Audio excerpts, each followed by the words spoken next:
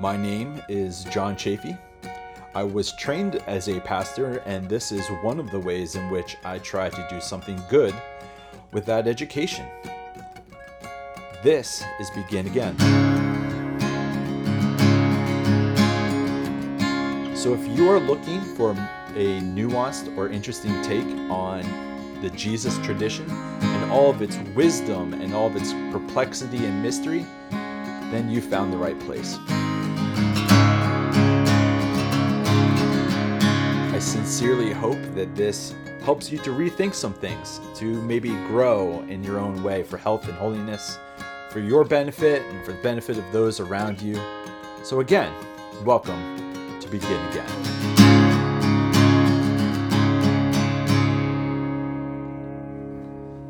Yeah. So did you enjoy that introduction? Thank you for the suggestion, Jess. That was a great idea. It took me about a half hour to make that, to come up with a strum pattern and what to say. I hope it was fun because it's not super polished, but it was fun. So this one is called The Least Last Lost, Latest, and the Late. And this is a fun one. I'm excited for this one because I'm going to try to pace myself a little better in my speech and see how this goes.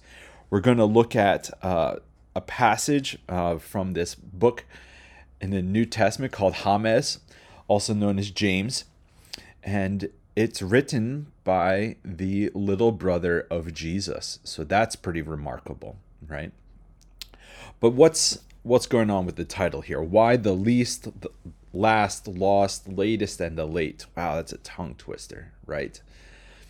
Well, it kind of comes down to this idea of what do we mean when we talk about the good news? And maybe it'd be fun to do a whole series on good news things. Maybe this could be one of them, you know? And when we think about the good news, when we think about Jesus and whatever it means to say the good news, it probably carries with it a little bit of a hurdle. Because in the book of Galatians, there was a guy named Paul who was writing to the region of Gaul, which is known as modern-day France. And he has some very strong words against people that are not teaching the gospel correctly. He actually goes so far as to say, I hope that they castrate themselves. That's right. That's in there. Go ahead, look it up in Galatians. He actually says that. But then he doesn't exactly go on to say exactly what the gospel is. What is the good news? And Jesus, at the very start of his ministries, he shows up on the scene and he says, rethink everything, people. The kingdom of heaven is near. And it's fascinating that he says that, because what does it mean to say the good news of the kingdom is coming near, right? Well, there's an ancient tradition of saying that God is on the side of those that are hurting the most. And that's what we have here. In the New Testament, there are some passages in which Jesus talks about the least of these, which might be a reference to the apostles being sent out. It might be a reference to other people that are disabused and as Howard Thurman might say, with their backs up against the wall. But a while ago, I gave a little sermonette that was titled the same thing, and I thought it'd be fun to just expand it further. So we're going to talk through who are the least, who are the last, who are the lost, who are the latest, and who are the late. Because the good news should be good news for everyone, but primarily for these people, the least, the last, the lost, the latest, and the late. And of course, you might have been this whole time thinking of a particular passage that says, the first will be last, and the last will be first. And so there's always been, in the Christian tradition, this understanding of an upside-down kingdom. You could say it's the opposite of the kingdoms that we usually see. So imagine all of the Israelite slaves at the bottom of the pyramid, looking up at the pharaoh standing on the top of the pyramid with that same shape. And so there's many at the bottom and one at the top. Well, the Christian narrative is the inverse of that. It's an upside down pyramid. It's a pyramid scheme, but it's an upside down one, in which the least, the last, the lost, the latest, and the late are raised up.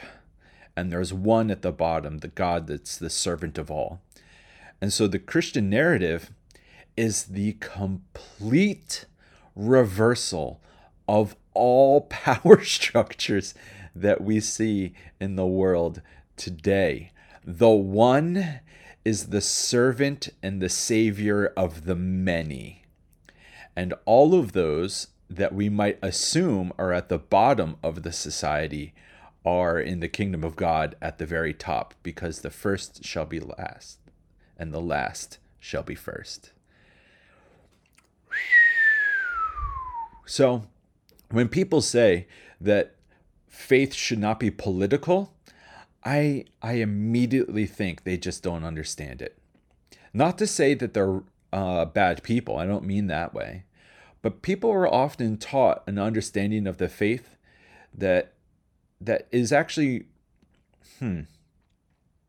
excusing or allowing, or dare I say sometimes even sanctifying or even blessing the pharaoh type power structures that has few at the top and the many, the least, the last, the lost, the latest, and the late at the bottom, incapable of changing their stance or state in life.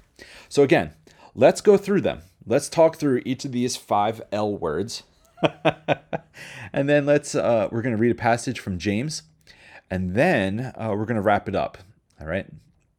So let's define the terms, shall we?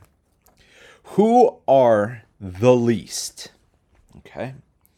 Well, I would wager to say that the least are the ones that you least expect to benefit from.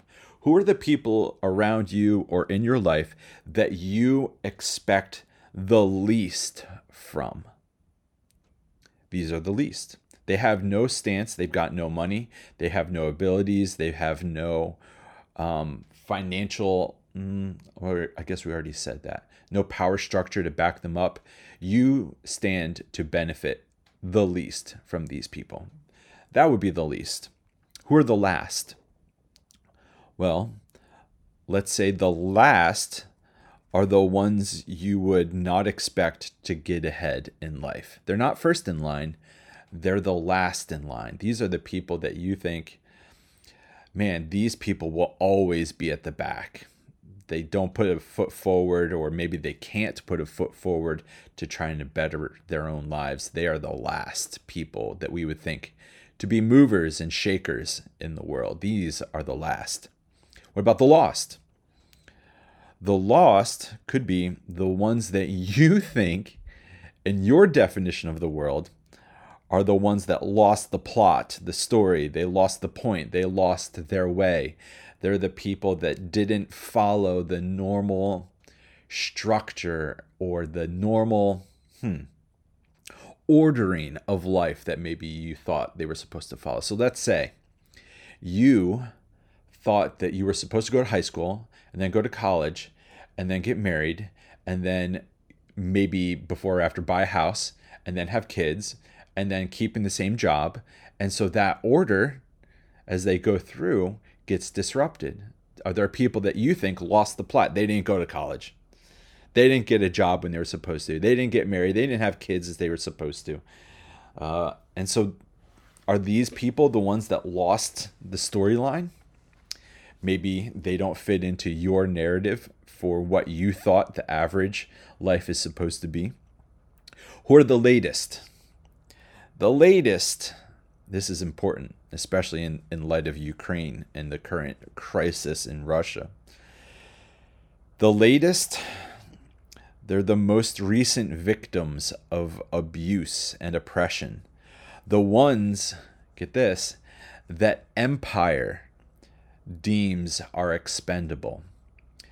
And when I say empire, I mean back to that Pharaoh or Egyptian mindset with the pyramid. Pharaoh would look at the Pharaoh would look at the Israelite slaves and think any one of them are expendable. Any one of them can be done away with. Any one of them are beneath us. They are interchangeable cogs. And this has actually been a proven, unfortunately, proven mindset throughout every generation. It happened with slavery in America, where people were deemed to be expendable. But to the divine, to God, no one is expendable.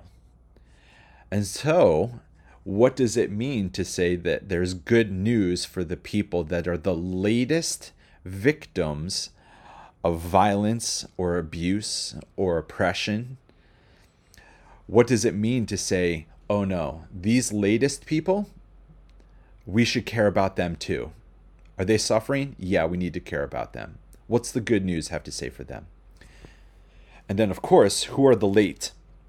Well, these are the ones, in two senses, that are late to, quote, work in the vineyard.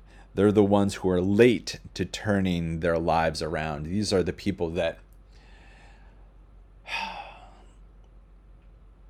became, they became religious at too late of a point, and now you're a little frustrated that they get it, that they get the favor, that they get the accolades possibly. Who are the people that, my goodness, maybe even have passed away?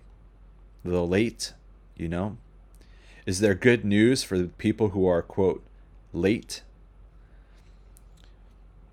And so here's the thought, okay? Here we go. Now let's get a little bit further into it.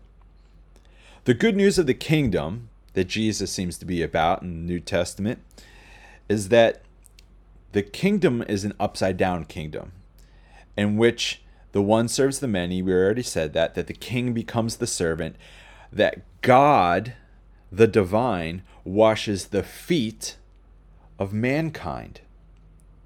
And so this whole foot washing thing is just absolutely amazing.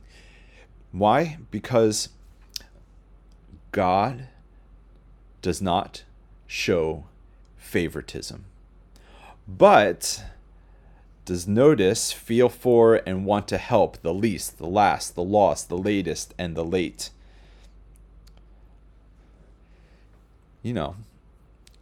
That the divine actually wants to pay them mind when the rest of the world wants to pay them no mind. That would rather feel like it should show favoritism to the people at the top. So what are some examples? I've already kind of inferred or referenced the book of Exodus.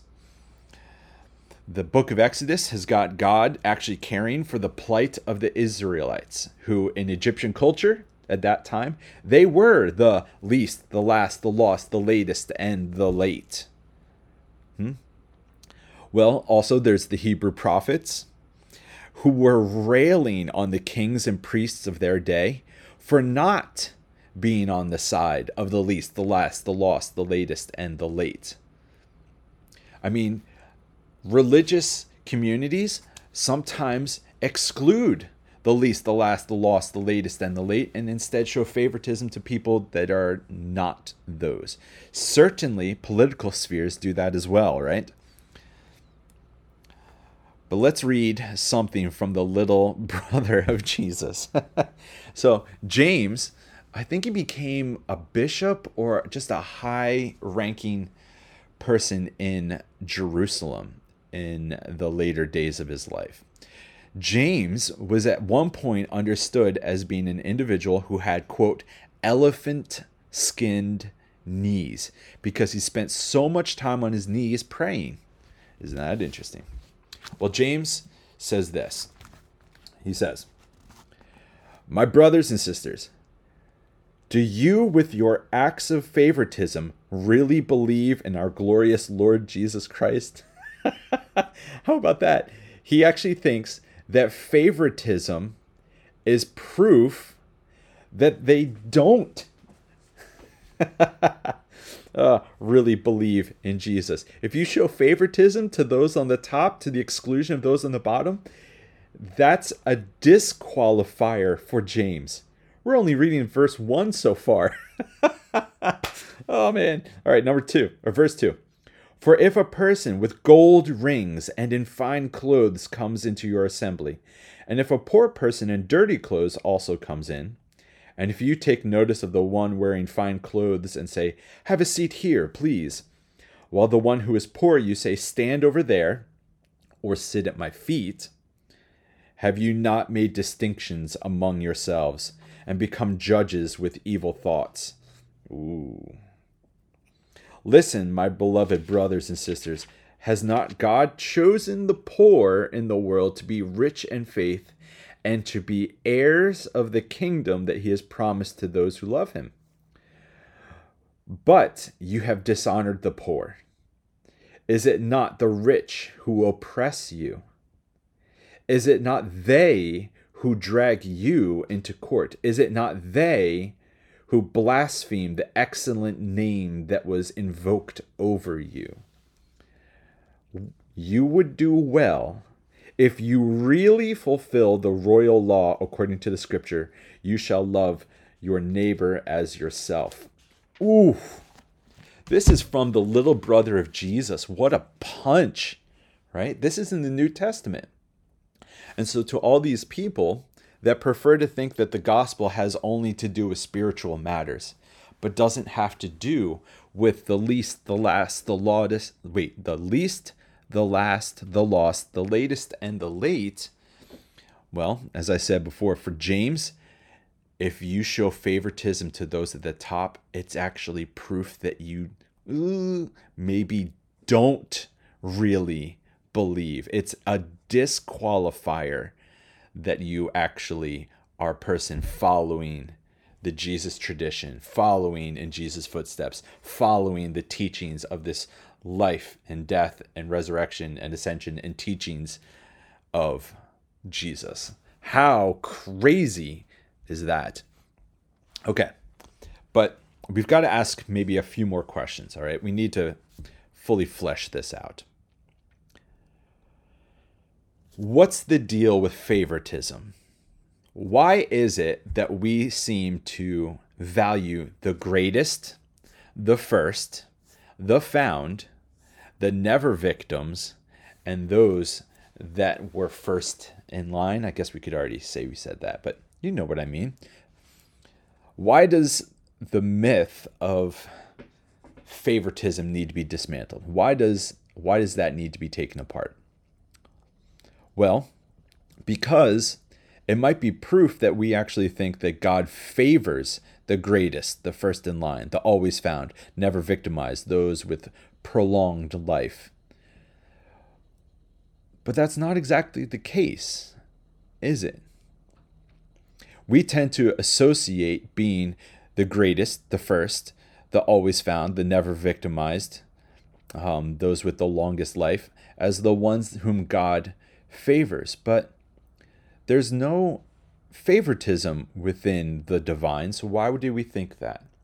And what's going on that we think that our chances of being greatest, first, always found, never victimized, with the longest life, is it happens by means of associating with those people, with congratulating those people, with flattering those people.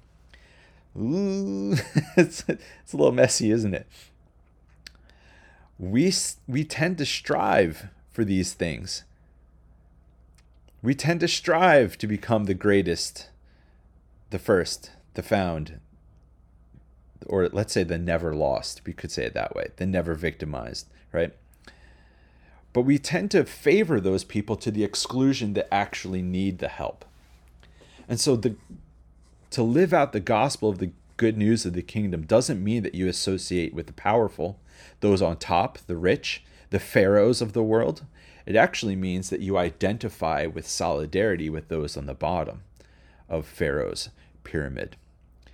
So what does this have to do with celebrity culture, with new age gurus in a world that doesn't value mentors? What do we do with, my goodness, who cares what's going on in the lives of the celebrities?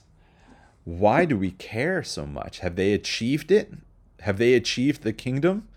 No, because the kingdom is upside down. Okay. So here's the thought, though. Our values dictate what we notice.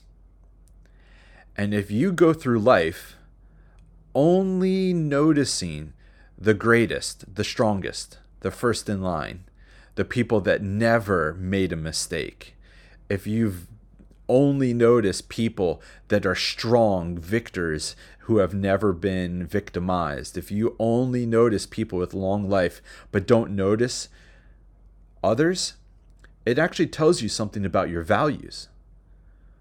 So do you notice when people are the least? Do you notice when people are the last in line? What about the latest victims? Do you notice them? What about the late?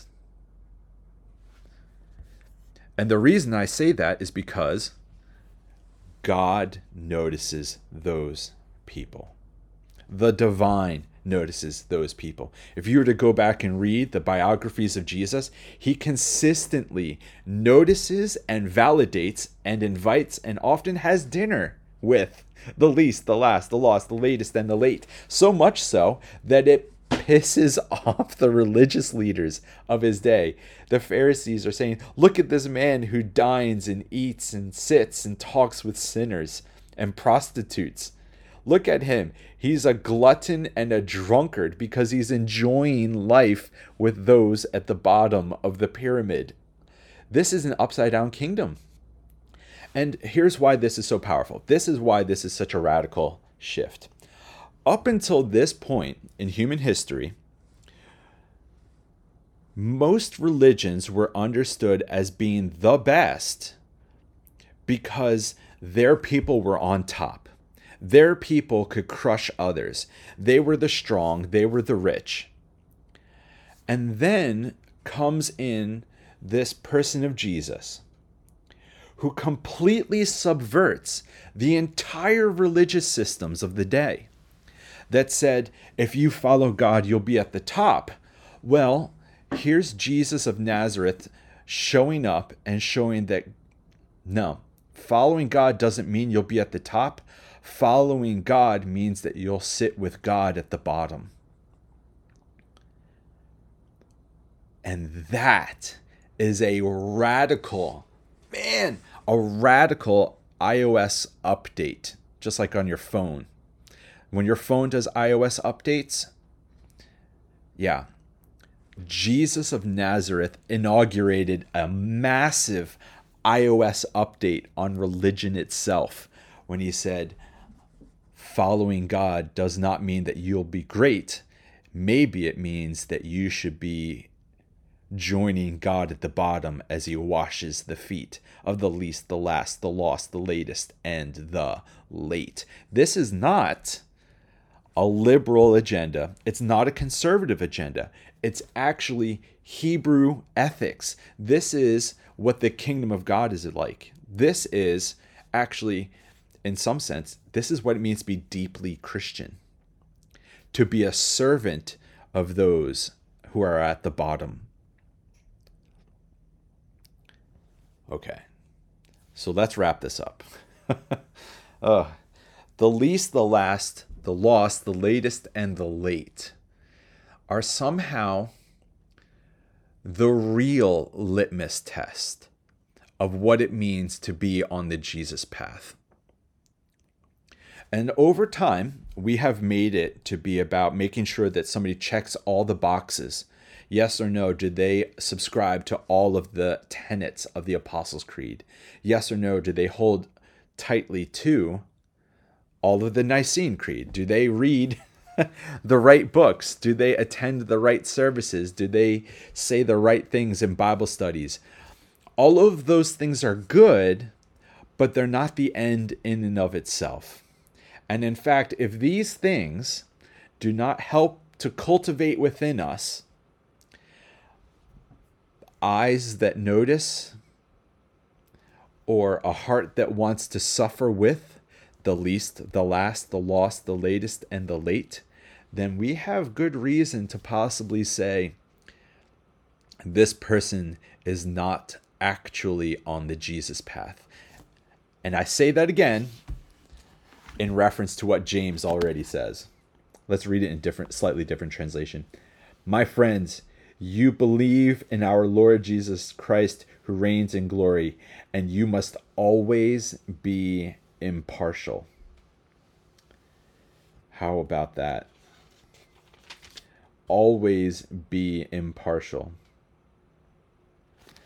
So for James, his litmus test was the activities of a person. What did they notice? How do they serve?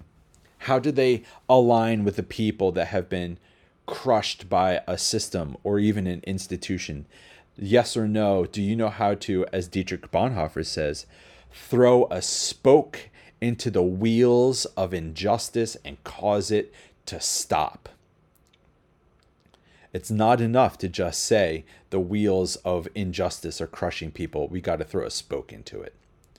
And I challenge you, if you want, Google after this Isaiah 58, because it's a chapter in which Isaiah talks about, quote unquote, what is true fasting. For him, fasting is not about abstaining from food. True fasting is about abstaining from injustice, oppression, maliciousness, crushing those at the bottom of the pyramid. For him, true fasting was about caring about what Jesus calls the weightier matters of the law, of justice and mercy and faithfulness. So this episode was, my goodness, a pretty straightforward commentary, right, on the importance of, for lack of a better word, social justice. I know that phrase aggravates some people and it turns them off and they have immediate associations with it. However,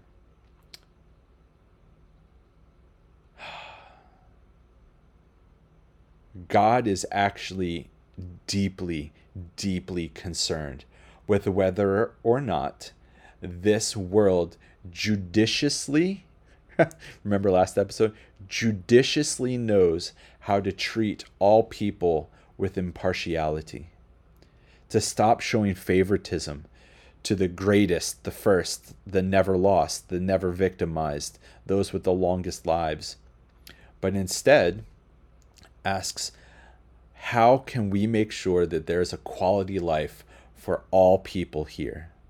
And if everyone really is my neighbor, then I really should work at trying to treat all of my neighbors equally. So, may you, the listener, come to find yourself noticing and valuing and taking up the cause of the least, the last, the lost, the latest, and the late. And in that, may you find yourself actually following in the footsteps of Jesus, not just in word, but finally also in deed. May we each encourage one another to notice, again, the least, the last, the lost, the latest, and the late.